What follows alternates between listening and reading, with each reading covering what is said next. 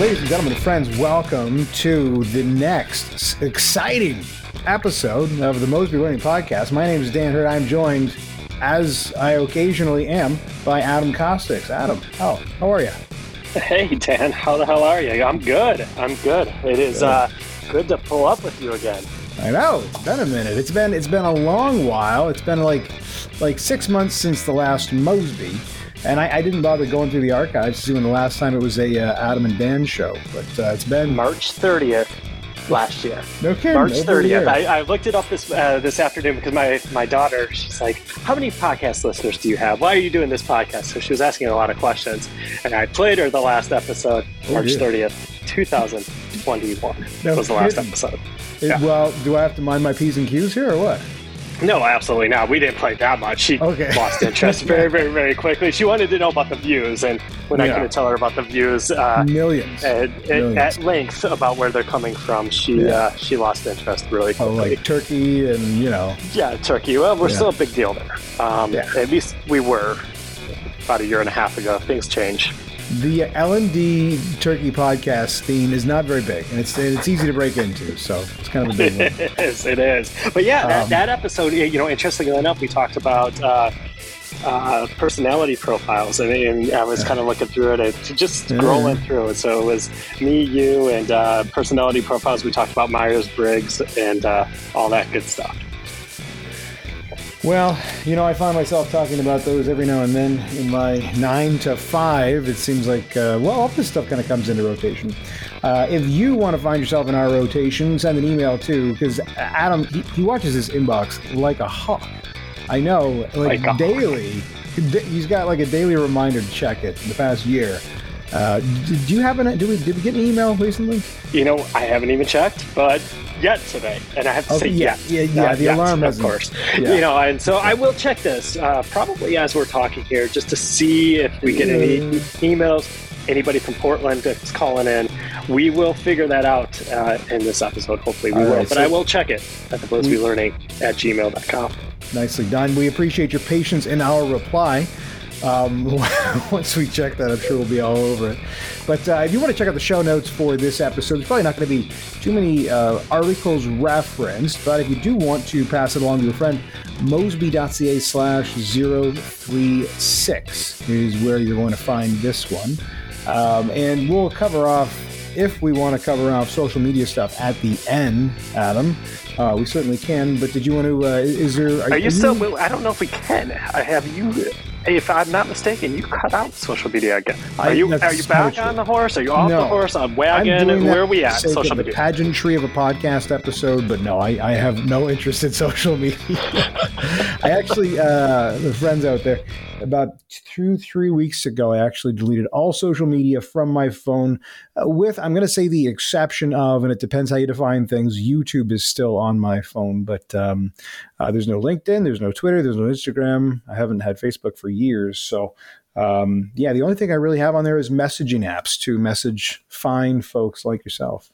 Which is interesting because about a year and a half ago, you did the first experiment where you got rid of your phone. You got rid of the iPhone and you did the old flip phone. And I did. You cut out social media. So you kind of go through phases here, back and forth, social media, yes. And then I'm experimenting. There you go. I'm experimenting with where it is because I have a hard time doing a little bit of a thing. I can do a thing or I can not do a thing. Those are kind of the two things that I can handle. And it's way easier to just not do the thing.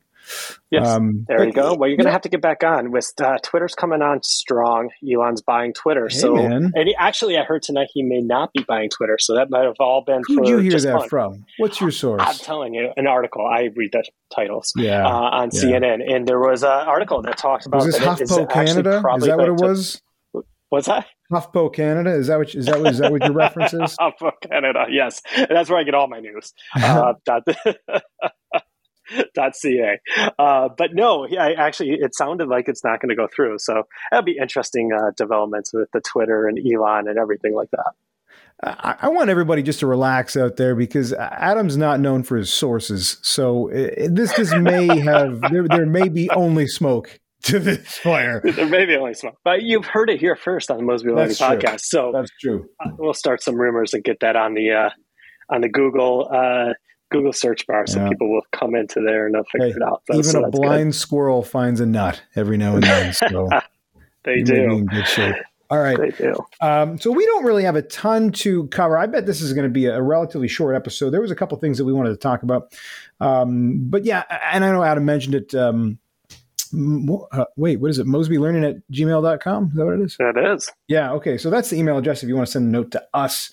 And so speaking of kind of the YouTube and that sort of scene, the social media scene, the one thing that I had kind of penned recently, if we're just going to jump into things here, I had put a little article together and I posted it to mosby.ca and I put it on LinkedIn because, well, I get 3 more readers on LinkedIn than I do on Mosby. So it's up to like 5. But it was, I put this out in February. It's called When Podcasting Became Dangerous and How You Can Do It Too. And this was kind of a near and dear topic to me because, we've been doing, well, I did my first podcast. I recently misstated this. My first podcast, I think it was 2015, which is... Yeah, it's a little bit. It's 7 years ago, right? Like so, and I certainly wasn't one of the OGs, but I was kind of dabbling earlier on than a lot of folks were, and so I've kind of seen the space grow, and it's interesting, and it's different, it's changing, and Spotify came in, and Spotify purchased or made a deal with Joe Rogan, which was really interesting. That was in 2020, I think, towards the end of 2020, because. The world was kind of going crazy back then, and I think Mr. Rogan was going to make a big move or two. So he did. He moved to Texas, and he moved exclusively to Spotify. And he did that for a couple of reasons, and one of the big ones was so he could maintain creative control. And, I know I probably should have already given folks a trigger warning. There was, because I used the name Joe Rogan, there was a podcast that myself... You're going to get canceled already. Yeah, maybe. First episode back in 1.5 years, canceled. Already out. We're done. Well, I was on I think it was an ATD session with Betty D, if you ask Betty, and it was about, we do this kind of like this song and dance thing about corporate podcasting that me and her do every now and then, and we got a pretty good deal. We got it all figured out. We got good pattern and all that jazz, and early on in the session, and we had a few hundred people on, and it was an ATD sanctioned event. And she asked, what do you listen to? I said, oh, you like Rogan? Yeah. I said, yeah, I do. I'm a fan of Joe Rogan. And the feedback that we got afterwards was generally very nice, except for one. I think it was a lady. Well, I guess I don't know. But one person who was rather took issue with the fact that I would say something as ridiculous as I am a fan of Joe Rogan. And I didn't. I didn't list all the things he's horrible for. And she thought that was just very irresponsible for ATD to have a session that allowed somebody to use the name Joe Rogan, which is bananas. It's bananas. And it really comes back to the social media thing, and I guess I've just become a bit of a curmudgeon, bit of a grumpy old man. But Jesus Christ, like social media is such a hot mess. And the ability for people to want to restrict or control not only what people say, but what other people can hear as well. That really bothers me. That really, really, really bothers me. And you guys down south in America have, at least you have that First Amendment, which is pretty damn nice. And then, of course, it's backed up by the Second, which is probably why the first has stayed so very strong. And it's probably not a popular view for me to say that, but up here in Canada, we don't necessarily have those same sets of rules. And there are different restrictions on speech that we have here that legally you can go to jail for, making jokes about somebody that you shouldn't make jokes about. And that's, I think we can all agree there's language that's not nice and mean, but to make things illegal is a bit of a different, it's a bit of a different thing. And I don't want to turn this into a whole weird podcast, but, we're rapidly getting there. I guess what I was trying to encourage, because I do, I've got a corporate podcast or a podcast at my 9 to 5. And I haven't done an episode there in a little while either, just because, my time has been focused elsewhere at work. But it's one of those things where podcasting as a platform was kind of brought up a lot of times in the mainstream media as, well, this is kind of dangerous. When people are allowed to say things like this, my gosh. I don't know, Adam, because you are, in fact, an American living in America. I am not. I am. Did you see a different kind of tone of conversation around podcasting? No, I think it was just social media in general, right? And social media gives people a platform to really go crazy. I mean, I do envy you for being off completely social media, because sometimes I just have to turn it off, because I look at things like Nextdoor app where people are just yelling at each other, and these are our neighbors. My goodness, somebody made a left turn the other day, and everybody came on. Needs to go to driving school. This person needs to go to driving school, and you can't tell me what to do. And that's a right turn. And then it turns into a gun thing. Always here in Texas, it's a lot about guns. We get into guns all the time. Someone's going to shoot somebody if they come onto my lawn. It's a very big thing in Nextdoor. So I don't know if it was podcasting in general, but I would take a step back there on the Joe Rogan side. Is, you bring up his name. He's such a polarizing figure, but you have to give the man credit. He has built from podcast of just sitting in his garage talking to other comedians into the world's number one podcast. And what he did for the podcasting is he made it mainstream. And there's a lot of lessons to be learned. Forget the topics he talks about or some of his conspiracy theories. I was listening to Duncan Trussell and him talking today, and they were talking about conspiracy theories. So it went way, way, way deep. However, what it shows is a lot of things. Everyone talks and really applies to learning. Everyone, we got to have micro learning, nano learning, which is our favorite. Is nano learning as short as can be. But he proved a point that, you know what, you can go into a long form podcast and people will listen. His average episode's about 3 hours long. Yeah. You can do podcasting and put it as free, and there's really no advertising. He doesn't do advertising. He gives one little segment of advertising for two minutes that you can fast forward through. Yeah. He is actually not charging for his episodes. Interestingly enough, as I was looking through podcast episodes, Dave Chappelle has a podcast out there, Midnight, I think it's called Midnight Run. He charges $4.99 per season for the Dave Chappelle, and to show it's with a couple people. I was just literally on it, and I thought it was very interesting. So you can't even, it's called Midnight Miracle, and it has Talib Kweli, Black Thought, a couple executive producers that are really big in the music side. $4.99 he charges for the content. Joe Rogan does none of that. Interestingly enough, just real quick though, I mean, if it's not so Rogan's ad sponsored, right? And if Chappelle's is not ad sponsored, like just kind of that behind the paywall model. So it's kind of one way or the other. Well, it's ad sponsored, but Rogan's isn't really ad sponsored like many others, right? So like if you listen to a lot of other podcasts, they put ads right within it, and his come in and you can fast forward right into it. Yeah. It's not where you have to listen to it. Sure. You can fast forward it. There's that 3 minutes in there. So that's why I think it's a little bit different than some of the other ones I've listened to. From a medium perspective though, it does allow people to say whatever's on their mind. So, all of our loyal listeners get to hear what's on our mind. But I don't think, to answer your question of, did it get dangerous? Did people start talking just podcasts? I don't know if it's talked necessarily podcast. I think it's just social media in general. And it's funny, we started the episode talking about Twitter. Yeah. Twitter is this polarizing platform also, very similar to podcasts, because people are able to put lots of whatever they think about things into the kind of. So that's part of the problem, is they're not allowed to put it on everything, right? And the problem is, if you say, all the topics ever, well, there's some awful topics in there, right? Yep. Then as soon as you start picking which topics you don't want to have, well, then it's like, okay, now we're putting subjectivity into this, and now we got to have your opinion. That's different than that guy's opinion. That's different than hers. So whose opinion is it? And right now it's everybody's really strong opinions that are not allowed to be heard, or not everybody's, but that's kind of the idea. And that's why his actual circumstance was different with Spotify.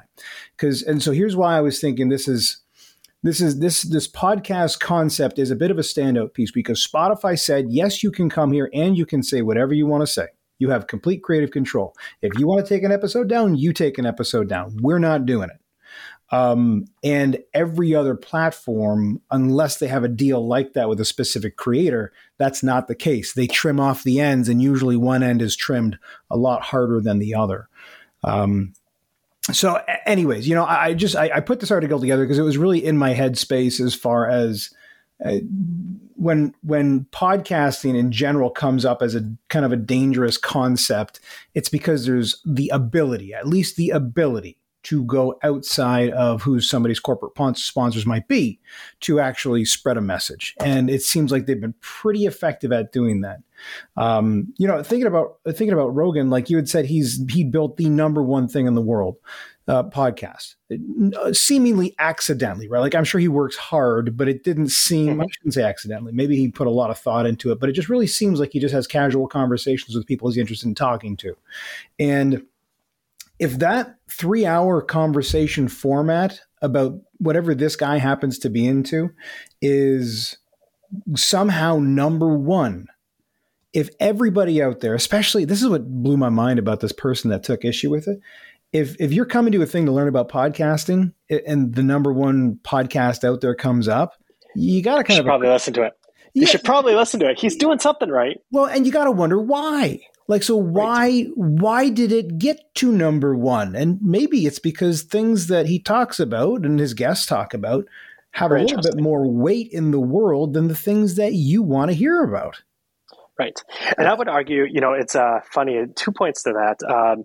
Interestingly enough, specifically on the Duncan Trussell episode, which is just from this week, and they had talked about sponsorship, and he talks about how he gets in trouble sometimes with sponsors and he has to let them go because they ask him, hey, and the whole conversation was about directing the media and whatnot. They were going down deep rabbit holes, but he was saying like some sponsors want me to ensure that there's no language on my podcast. And he goes, a lot of times I'll have a scientist on. You don't think a scientist is going to say anything, but it's an open form podcast. They may drop the F-bomb. It may happen. Mm-hmm. I can't stop that, nor will I stop that. So I have to let sponsors go all the time on that. And I think that's a very, very interesting thing. And the other point to that, and I would love if you had that person's information, to ask them and say, have you listened to some of the article, listen to some of the episodes? Because I often find too, especially listening to Rogan, it's going to be a Rogan love fest on this episode of our podcast. Yeah. But what's interesting is you a lot of times see the headlines. He said this, did this, or did that. If you actually listen to the episode, that's not the context. The context is completely missing of that 3.5 hours of the conversation. Now, is there some things that are probably tongue in cheek, things that probably aren't appropriate? Absolutely. But a lot of times the media will run the difference. The different headlines will go into information that wasn't really said, or it's taken completely out of context. Yeah. And it happens a lot because he's number one, and because that podcast talks about anything and everything is on the table, everything across the board. Yeah, pretty much. So anyways, that was my 2 cents. And I'll include the link to the article in the show notes, mosby.ca/063. Shameless plug to get some views on this article. Yeah. Well, I didn't have much to talk about. Okay, but you know what? It ties into the next topic that I think it really ties into one of the things that's been hot on my mind recently, and you know, we started talking about this before I came on this podcast, Dan, is, you know, people changing jobs. And actually in the last year and a half, I've changed jobs, and, you know, went through this interview process, went through interviewing with companies, going into interviews, doing panel interviews, talking to a lot of people. And, you know, I'd love to talk through how we interview in learning and development. And it ties into actually how you got your job when you applied with me. Mm-hmm. And when you said you'd never tell anybody I did those things, Adam. You swore. It was interesting. But one of the big things that actually helped you get the job was and I might butcher it, Training by Fire podcast. That was it. Yeah, that was it. It's Training by Fire. I still remember it. And I remember saying back then, which was almost 7 years ago when we had first met, this guy's got a podcast. It was actually new. It was kind of a novel thing, but you had a podcast at that point. I'm like, holy shit, this guy has a podcast. I don't know anybody who has a podcast. And he had a podcast at that point. Never really listened to too many of the episodes. Yeah, However, we know how you operate, Costics. I know. He's got a podcast. All right, check. check the box. But it was interesting because you had that. But going through this interview process, was that beneficial? I think it was. And now you think about like learning and development, is a portfolio beneficial? When you interview people, and I think you just recently hired some people, do you check their portfolio if they're doing instructional design? If they were, yeah, actually. So yes, I did hire. We had an opening. I don't know how to talk about this because I don't know if it's a thing I'm allowed to or supposed to. But anyway, so we had an opening for an ID. We hired an ID, and I did. She was not. She was not an ID, and what I was looking for was ID-like skills. She was actually an internal candidate, and she had ID-like skills. She had media editing skills, and she actually had she put together a lot of recipe videos, things on Instagram, and so she's developed a lot of content that kind of bumps up against, Which actually I would argue from an ID perspective in the modern ID, social media editing, video editing, is actually critically important. So interestingly enough, I saw a post today on LinkedIn, and they were talking about portfolios, and they were saying, hey, you got to have a portfolio. And then other people were saying, yeah, I've taken my portfolio down because people copy it. Really? Tim Slade actually had a post in there that he interviewed somebody who took his work and put it in their portfolio, and he was interviewing them, and they were passing it off on their own. Throughout this thread, I thought that was really interesting. And, from what I've known, I've never met Tim Slade, but I've seen enough videos. He seems like the nicest guy, but I could almost tell in his tone in the emails, he was not a happy camper when he was like, hey, how you doing? This is my stuff. No, this is my stuff. And so they actually took his information, put it on portfolio. And so as the thread started going down, there is companies out there that make an ID as part of the interview process, do a case study and create something. Have you ever done that? Do you make people do something different, or do you put more into the portfolio from an interview side? And I can say both ways. Yeah, no, I mean, you want to get a baseline for them as a human being, so you got to do the interview. I suppose the one gal that I hired as an ID previously, a couple years back, she showed, so basically she kind of took a bit of a work product and, modified it to the point where she made it her own. So she demonstrated her skills, I felt, at least in a way that proved it was her.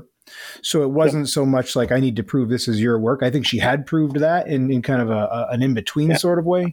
But I've actually been on the other end of it where where I work right now, but as I was kind of interviewing for this role, I had applied to a different one and I was offered the position there, but I declined that shit because, man, the manager of that position seemed like he was like, everybody's going to work 80 hours a week and we are going to love it. Yes. We're going to love it. Yes. Like, well, I don't know about that, pal. But yeah, he had me, so this was fun. While my wife was in the hospital with our premature child and we were trying to move from one house to the other, I remember everything was upside down in my life at that time. But I remember having to take my computer out of one apartment into the temporary house we were moving into to set it up so I could get this goddamn thing submitted like that night. So I wasn't in the best place, but I put together a kind of a nice deck, and I remember the guy shit on it, and I didn't care for that. He's like, well, I don't care much about the format. It's more about the activities. I'm like, well, you gave me a 3-line frickin' sample. Like, I don't know what I'm supposed to make out of that, champ. But, yeah, it wasn't meant to be there. But, well, what are your thoughts on that? Yeah, so, I think it's, from an ID perspective, I want to validate that it's really the person who did it. So I'm okay with a portfolio.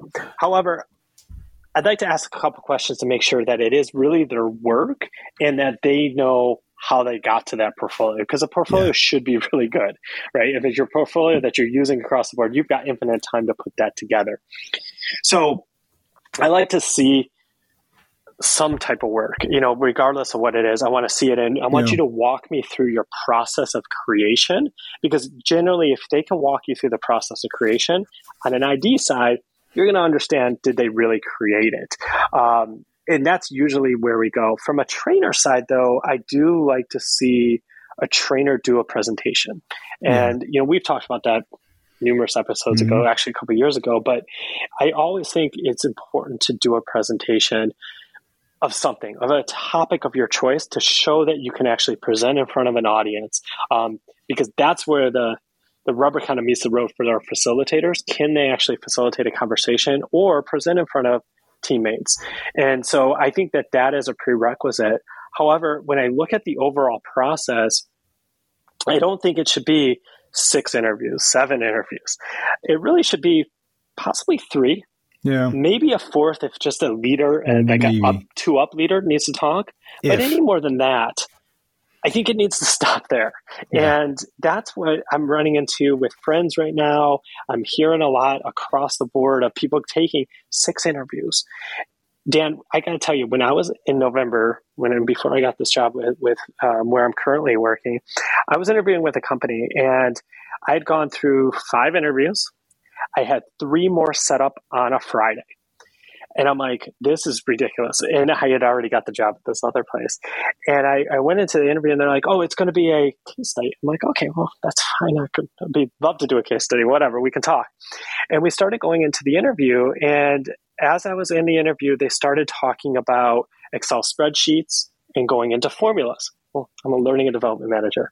So we started going into what is the output, and the good news is I know profit and loss a little bit. So we started going into a profit and loss, and we started going deep into the numbers. Then they started asking me to fill out and come up with calculations on the spot in this interview. And I got to tell you, and it was for a pretty great job. I don't know about a great company at this point, but I walked away from the job, and I actually stopped the interview at that point. And so I'm 5 interviews in, and I said, you know what, guys, thank you. This isn't for me. I was interviewing for a learning and development job. Now, granted, it was high up, but however, I would never have anything to do with what I currently do.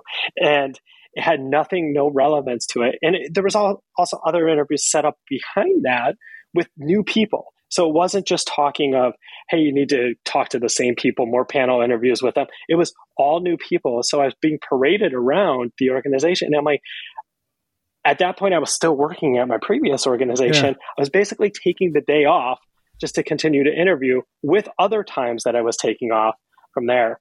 And I think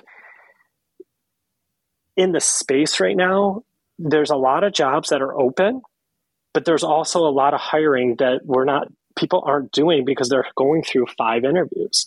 How many interviews do you take your people through? 2, maybe 3. 2, maybe 3? Yeah. I mean, because I think, I've only been cards on the table. I've only been an L&D manager type for, I guess, a couple of years now. And I'm still kind of, getting my feet on the ground there, getting my sea legs. So I guess the reason I bring that up is because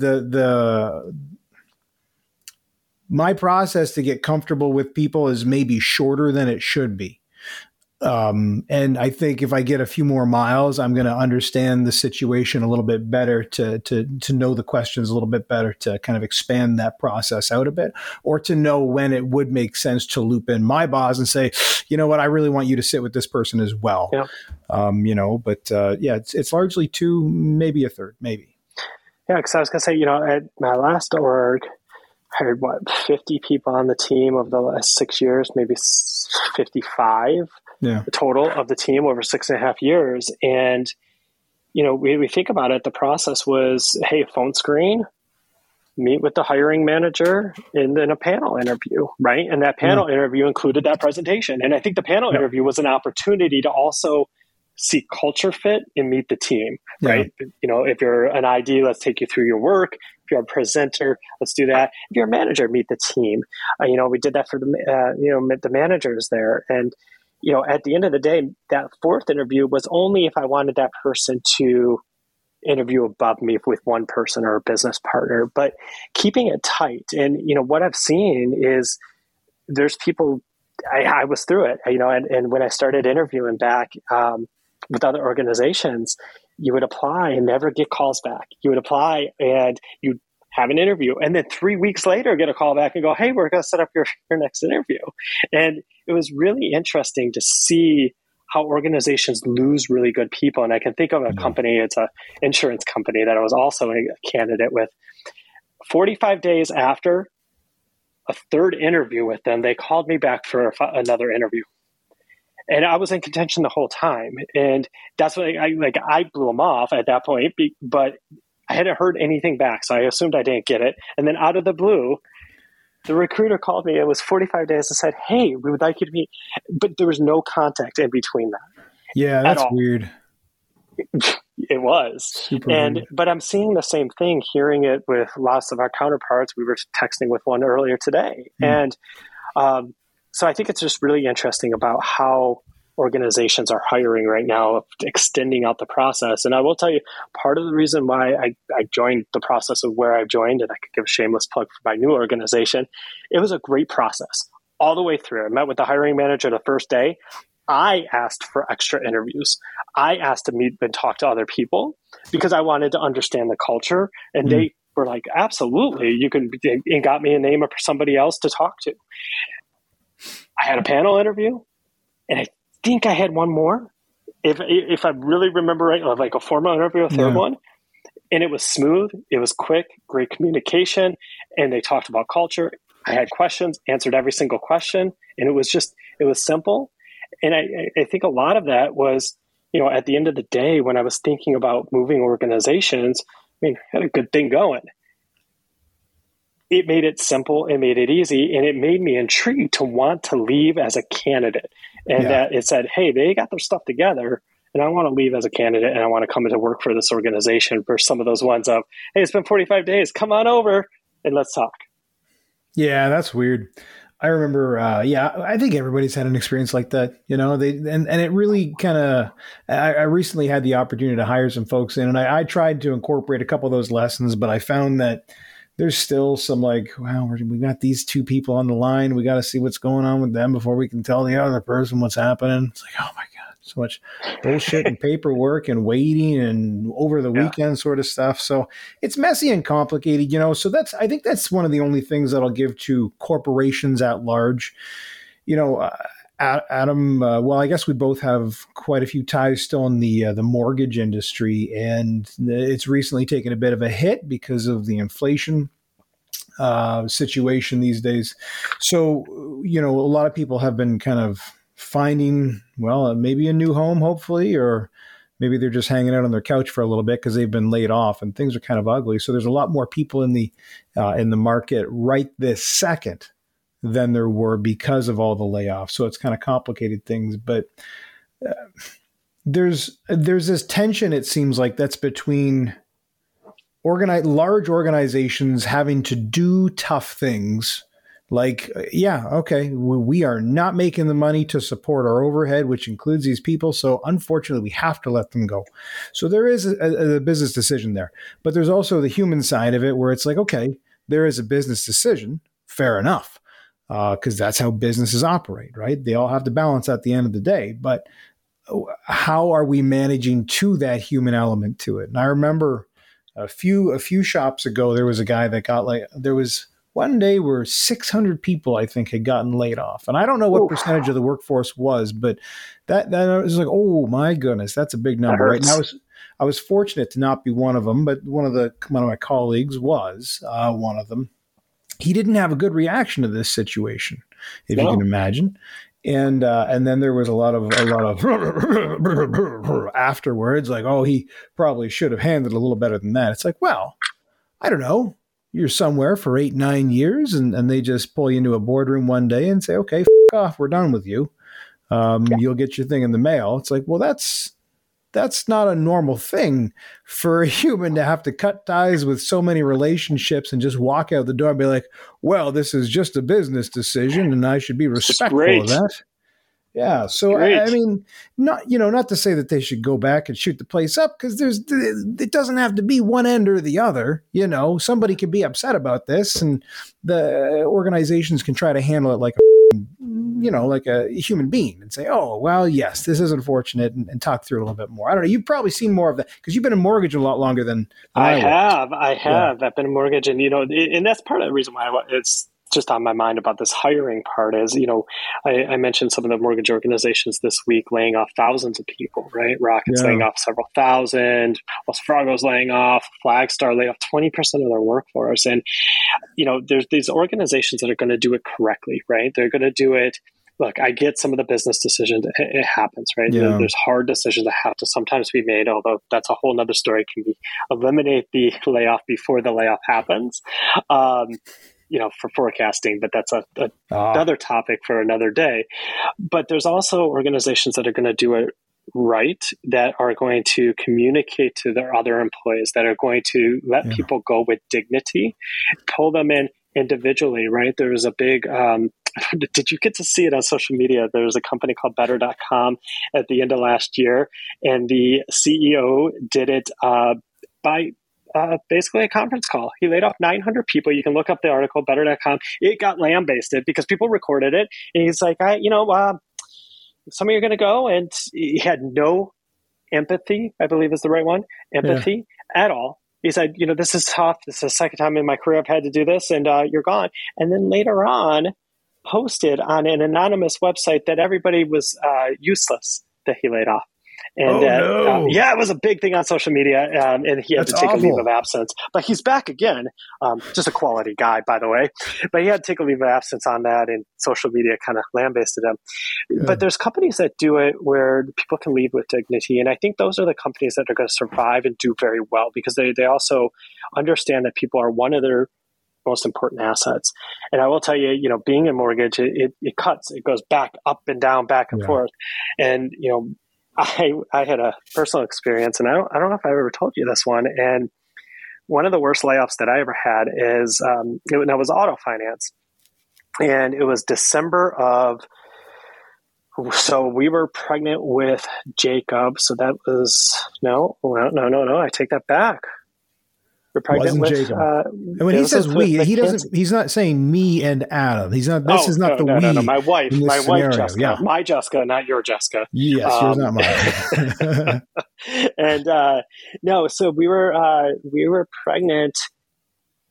Yeah, it would have been 7 years ago. So we were pregnant with Mackenzie, and I remember the date. It was December 12th. Laid off. My wife was pregnant. My daughter was born in March, by the way. And so she was well pregnant. She's a physical therapist by trade. So she stopped working at that point. We laid off on December 12th. That was a Monday. That Friday, everybody knew we were going to Germany, and we were going to the Christmas markets. So pregnant wife, no longer working, who's a physical therapist, independent contractor. We're leaving in 4 days really at that point, to go to Germany for Christmas. And I'm losing my healthcare, my job, unexpectedly, completely unexpected, no thought, no process to it. So right before Christmas also. So, we ended up taking the trip because we were already like 90% in.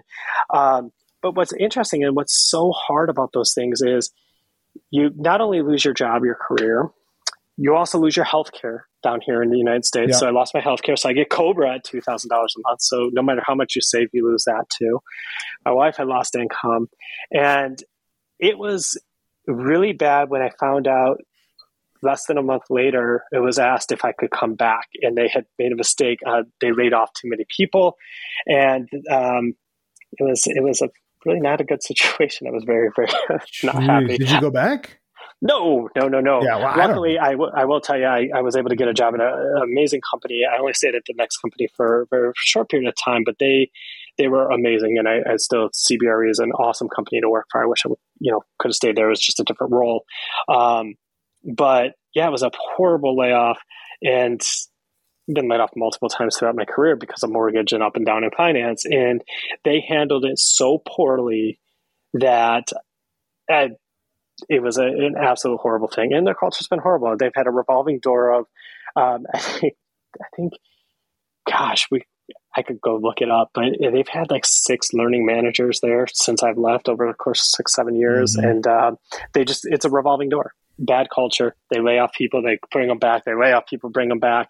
No rhyme or reason to it. It's owned by a private equity firm, but they don't care about people at all. And so, well, that's private it's equity, tough. I think, isn't it? Sometimes, right? That's private equity. It's sometimes. So you live and learn. You give people the dignity of it. And I will tell you, there's a lot of mortgage people out there right now that are looking for jobs, and I hope that the hiring process that they get to go through it. If there's any listeners in a hiring manager, make the process easy. Get to know the people, look at their capabilities, but don't put people through a ringer, because they have options too. And that's your first taste. And I can tell you, coming into a new organization after staying at my last one for 7 years, I was pumped up because not only from the get-go, I had a great conversation, I had a great experience being recruited, and it's been great since. And so it kind of carries over to how you onboard people, how you offboard people, and how you interview and hire them. Yeah. Oh, sure enough. All right. I think that should be the last word on the topic because it was so well put. Unless you have something that you could put better. No, I think I put a capstone in that, put a pin in that, put a feather in it, stuck the landing. Beautiful. From there. Okay. So you had one final segment you wanted to talk through today. I did. And that was overrated, underrated. This is a segment that I understand Gary Vaynerchuk has really kind of worked out in the social media sphere about, what is he rates things whether they're over or under, I guess. Is that what he does? He does. He basically talks about trends and things that are trending, and he gives his own little perspective about overrated or underrated. Okay. All right.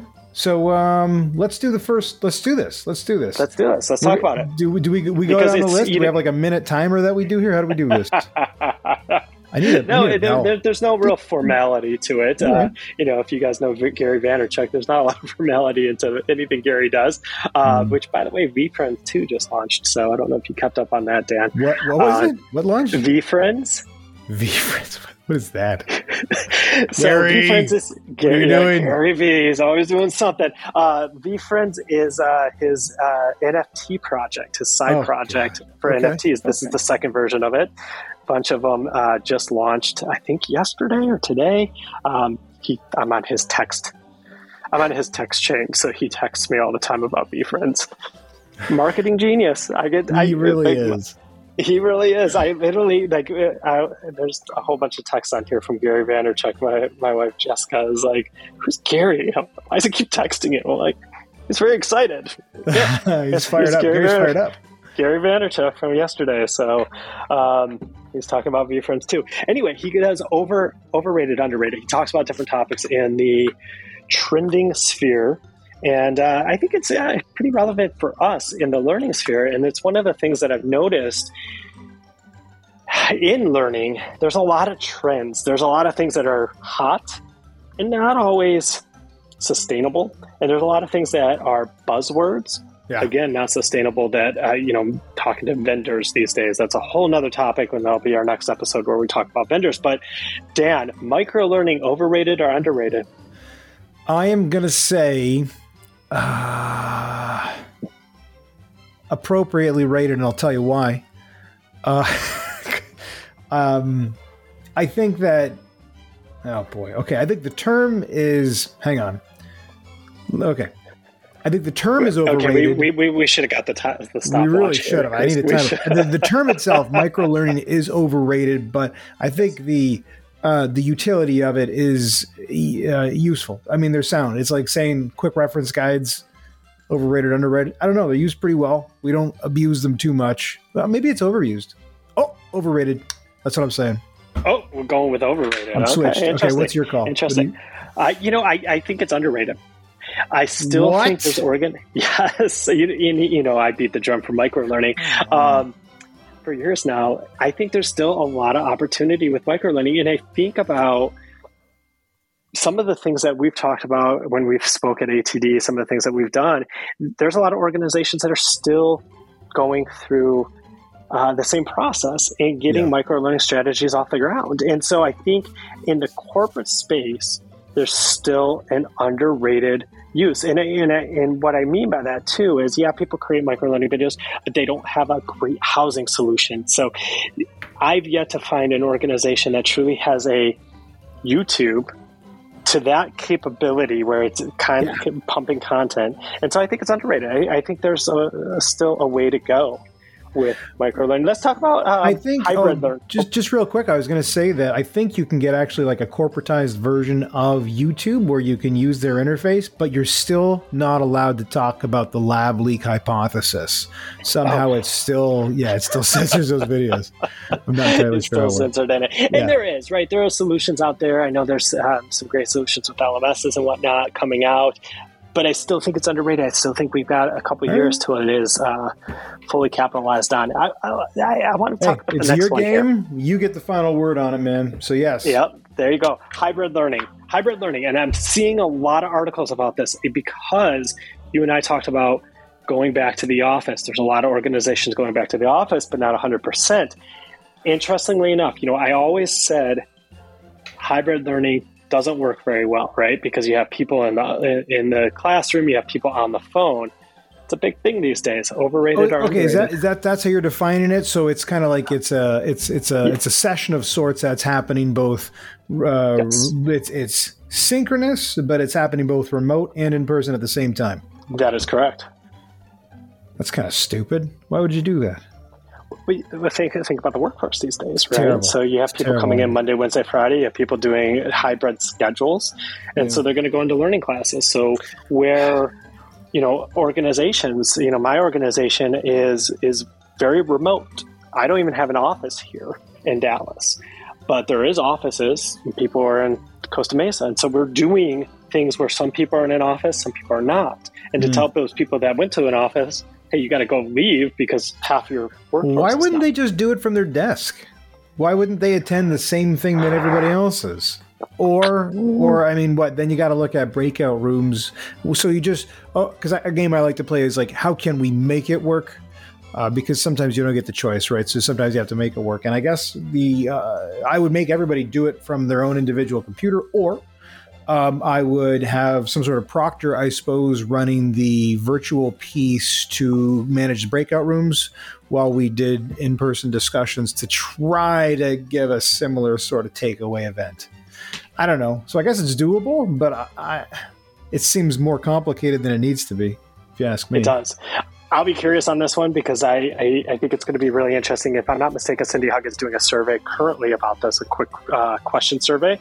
I'll be interested to see her results on that one. But it's a big topic that I'm seeing out there. AR, VR, this has been hot in the learning and development spaces. You've talked about this one a little bit. I think in some podcasts. Overrated, underrated? I think it's overrated. I like it. So I like it. There's applications I can see for it, but I think they're still too niche. And I think that humans can still do things that don't require a headset with completely blowing out all their regular senses. I don't know. I agree. I think it's greatly overrated in its current state with its current tools. I think we have another area of a long way to go. Gamification, which used to be a hot button, you're certified and gamified.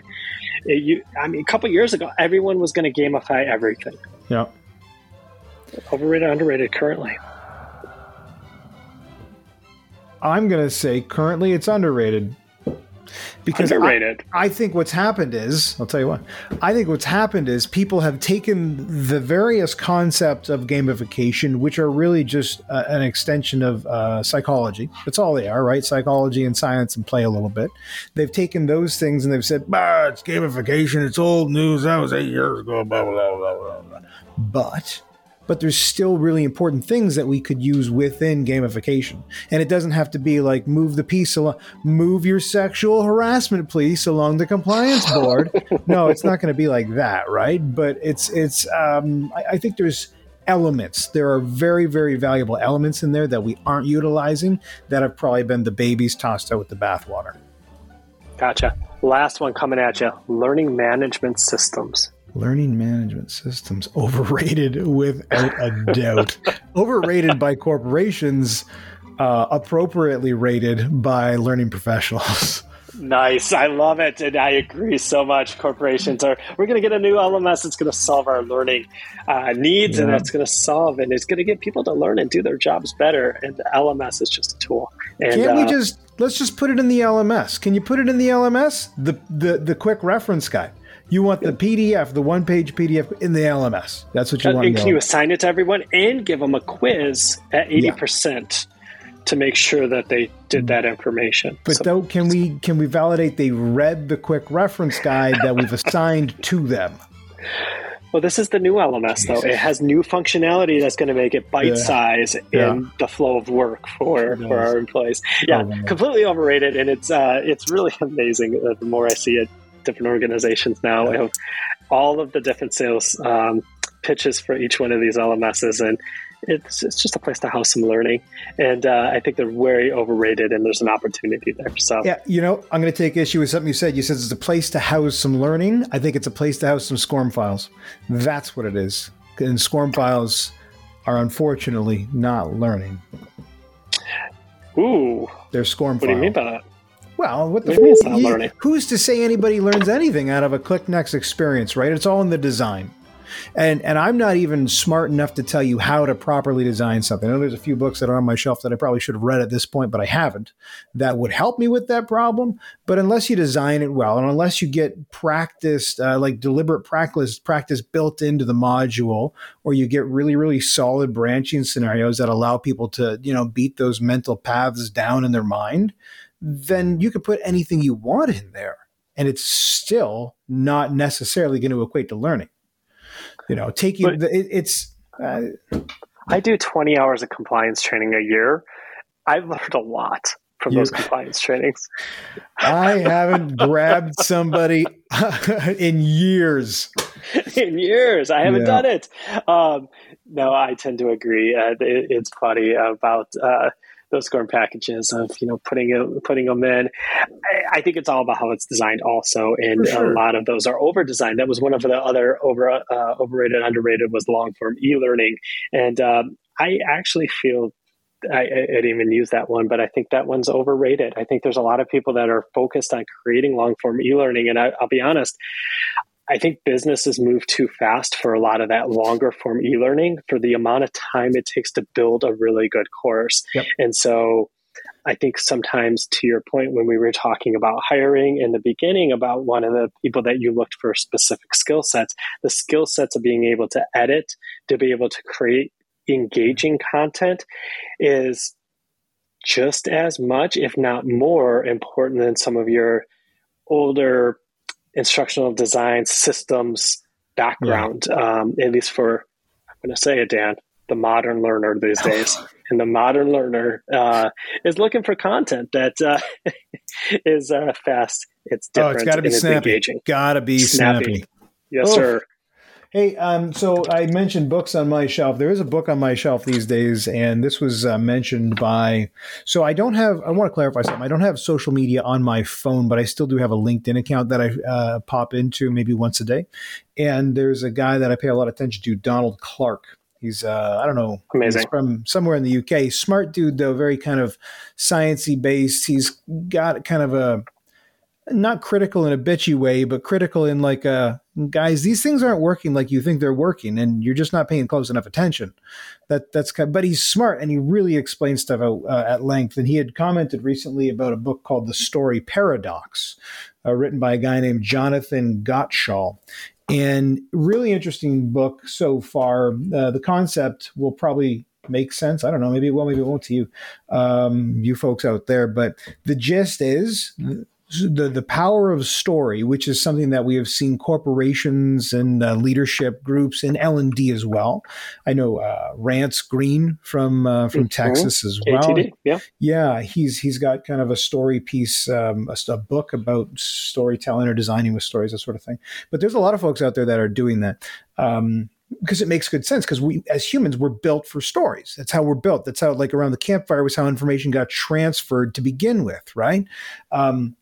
But this book says, yes, stories, but they are also at the source of a lot of tragedies, at a lot of conspiracies, at a lot of, societies fighting each other, like a lot of the thing, propaganda in general. And I'm not saying you're being propagandized. I mean, you are, but that's not what I'm here to talk about. But just like the concept of propaganda, right? It's always done through the lens of a story. They're always telling a story somehow. So he's identifying the manipulative qualities that we've for so long heralded up as, guys, stories. And I'm just going to frame this a little bit differently because we talk about how powerful and moving stories are. It's how manipulative stories are, right? You just put a different word on it. We're being manipulated into feeling a certain way or to making a certain decision or thinking that things are, maybe reevaluating our value structures and saying, you know what, that is more important than that. And stories are the things that are doing that as well. And they could be doing it in a way that is actually detrimental to our future or ourself, So it's highlighting the negative power. I've described Twitter like this for years, where it's a tool, but it can be used for good or for evil. Now it's a tool that's kind of been warped and deformed, I think, by the engineers that are there behind the wheel. But like a hammer, dynamite, same thing. These are tools that can be used for very good things, but occasionally they're recognized as weapons of destruction. And that's kind of what this book's about. So it's kind of interesting in that sense, where it's a very, very different lens on storytelling. And I've only gotten about a third of the way, or maybe a quarter of the way through, but I have a feeling it's going to be a cautionary tale, like, use them, but don't use them for evil. Don't use them for evil. And I think you did. Is this a jab? Because I just did a storytelling class the other day, so I might have done it for evil. Well, now I have to go back to our participants and say, "Hey, just kidding. You have to use it for good." I really evil. do. I value and I love stories, and that's like a lot of the book goes into that. Like we're built to, and actually a book that he wrote before this one was heralding and praising storytelling at large. Like, wow, these things are wonderful. But of course, through, I'm sure, his research in that, he found some not so nice stories, and then he kind of explored that concept a little bit more. But they're a tool that can be used for good. But I guess the problem is the storyteller is the one that's decided if it's really an intentional situation, not just like, hey, this happened to be one time, it's now wild. But if you're trying, like if you see a CEO or somebody doing a TED Talk, there's a reason they're doing that story, right? And it's probably to get your thinking very much aligned with their thinking, or to challenge things that you might have in your head. And maybe those things are in your head for a very good reason. So somebody that's a very good manipulator or storyteller, lawyers, they're the butts of a lot of jokes, but really they try to structure things and structure stories to convince 12 very important people to make a certain decision. Right. So I don't know. It's just, I don't know. It's interesting. So I'm kind of getting through it, and I'll see how it gets. But interesting. Yeah. No, I've seen Donald Clark stuff. That'll be an interesting book, and I'm curious to next time what we talk about on it. Donald Clark is really one of those guys. He's one of the L&D people that I really consistently, when I see him talking, I find myself nodding and saying, yeah, you're kind of right, man. He really, from my perspective, really has a lot of things nailed down, and is, in some ways, it seems like he's got himself a bit of a following. So I'm not going to say insulated, but he's comfortable. I would wager with poking holes. Poking holes, yeah, with poking holes in situations, and not fearing, the screaming memes coming back at him. Because there's a lot of that, and I think there's a lot of information in our profession that just doesn't matter, right? And there's a lot of people that are focused on the wrong stuff, and across the board, and there's aspects of adult learning theory that are important. There's aspects in instructional design that are important, but there's also aspects of understanding the business and the people that we support. And I fear a lot, going into the people online that are raging against about all our fun topics of how learning styles don't exist, blah blah blah. Like going into all of these different things with the data. At the end of the day, is somebody helping the business, and is the business moving forward? Whether it's in a book, in valid, is it moving the business forward? And sometimes there's corners that have to be cut, because when I think about our profession, we support the business. There's no learning without the business, and so that's where our online it gets a little chaotic. It does. Recently. It does. Could you imagine if every learning department, every learning professional specifically, only solved business problems?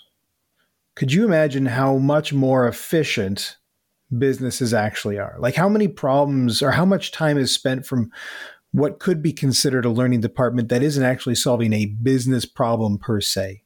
Like I feel like there's a lot of social things that they're trying to tackle, or different perspectives. And there's a lot of sometimes processes and things that we do because we think that it's helping, or that really doesn't. Or we do our own process because we want to do our own process to hold true to it, and then we're left behind, right? And we're not nimble or agile enough to keep up with the business.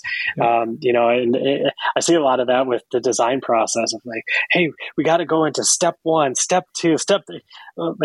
We need to go because they need it next week. I get it, but I'm not going to hold up a launch on something. We may have to get something, and it may not have every sound instructional design side, but it needs to be done, and it needs to be functional. And sometimes functional is okay. And you wouldn't know that by reading some of the comments lately. And I think in the social side, the kind of lambasting people when they come out and say those things. So it's great that Don Clark does that and kind of goes against the grain on some of those. That's right, man. Don't sacrifice the good for the sake of the perfect. Isn't that how it goes? Yes. I think that's it. I think, ladies and gentlemen, that's it. If you want to get the show notes for this episode, mosby.ca/036. Adam Costics, should you want people to find you, where would they go? Just LinkedIn. Just go to LinkedIn. Just LinkedIn. Or we could go to Twitter too. I am on Twitter. No, you don't have to. Tweeting up a story. His last name is spelled Costakes. Adam is the traditional spelling, I believe, right? It is. Yeah, the one and only first man. The first name, the first man, the first everything. There you go.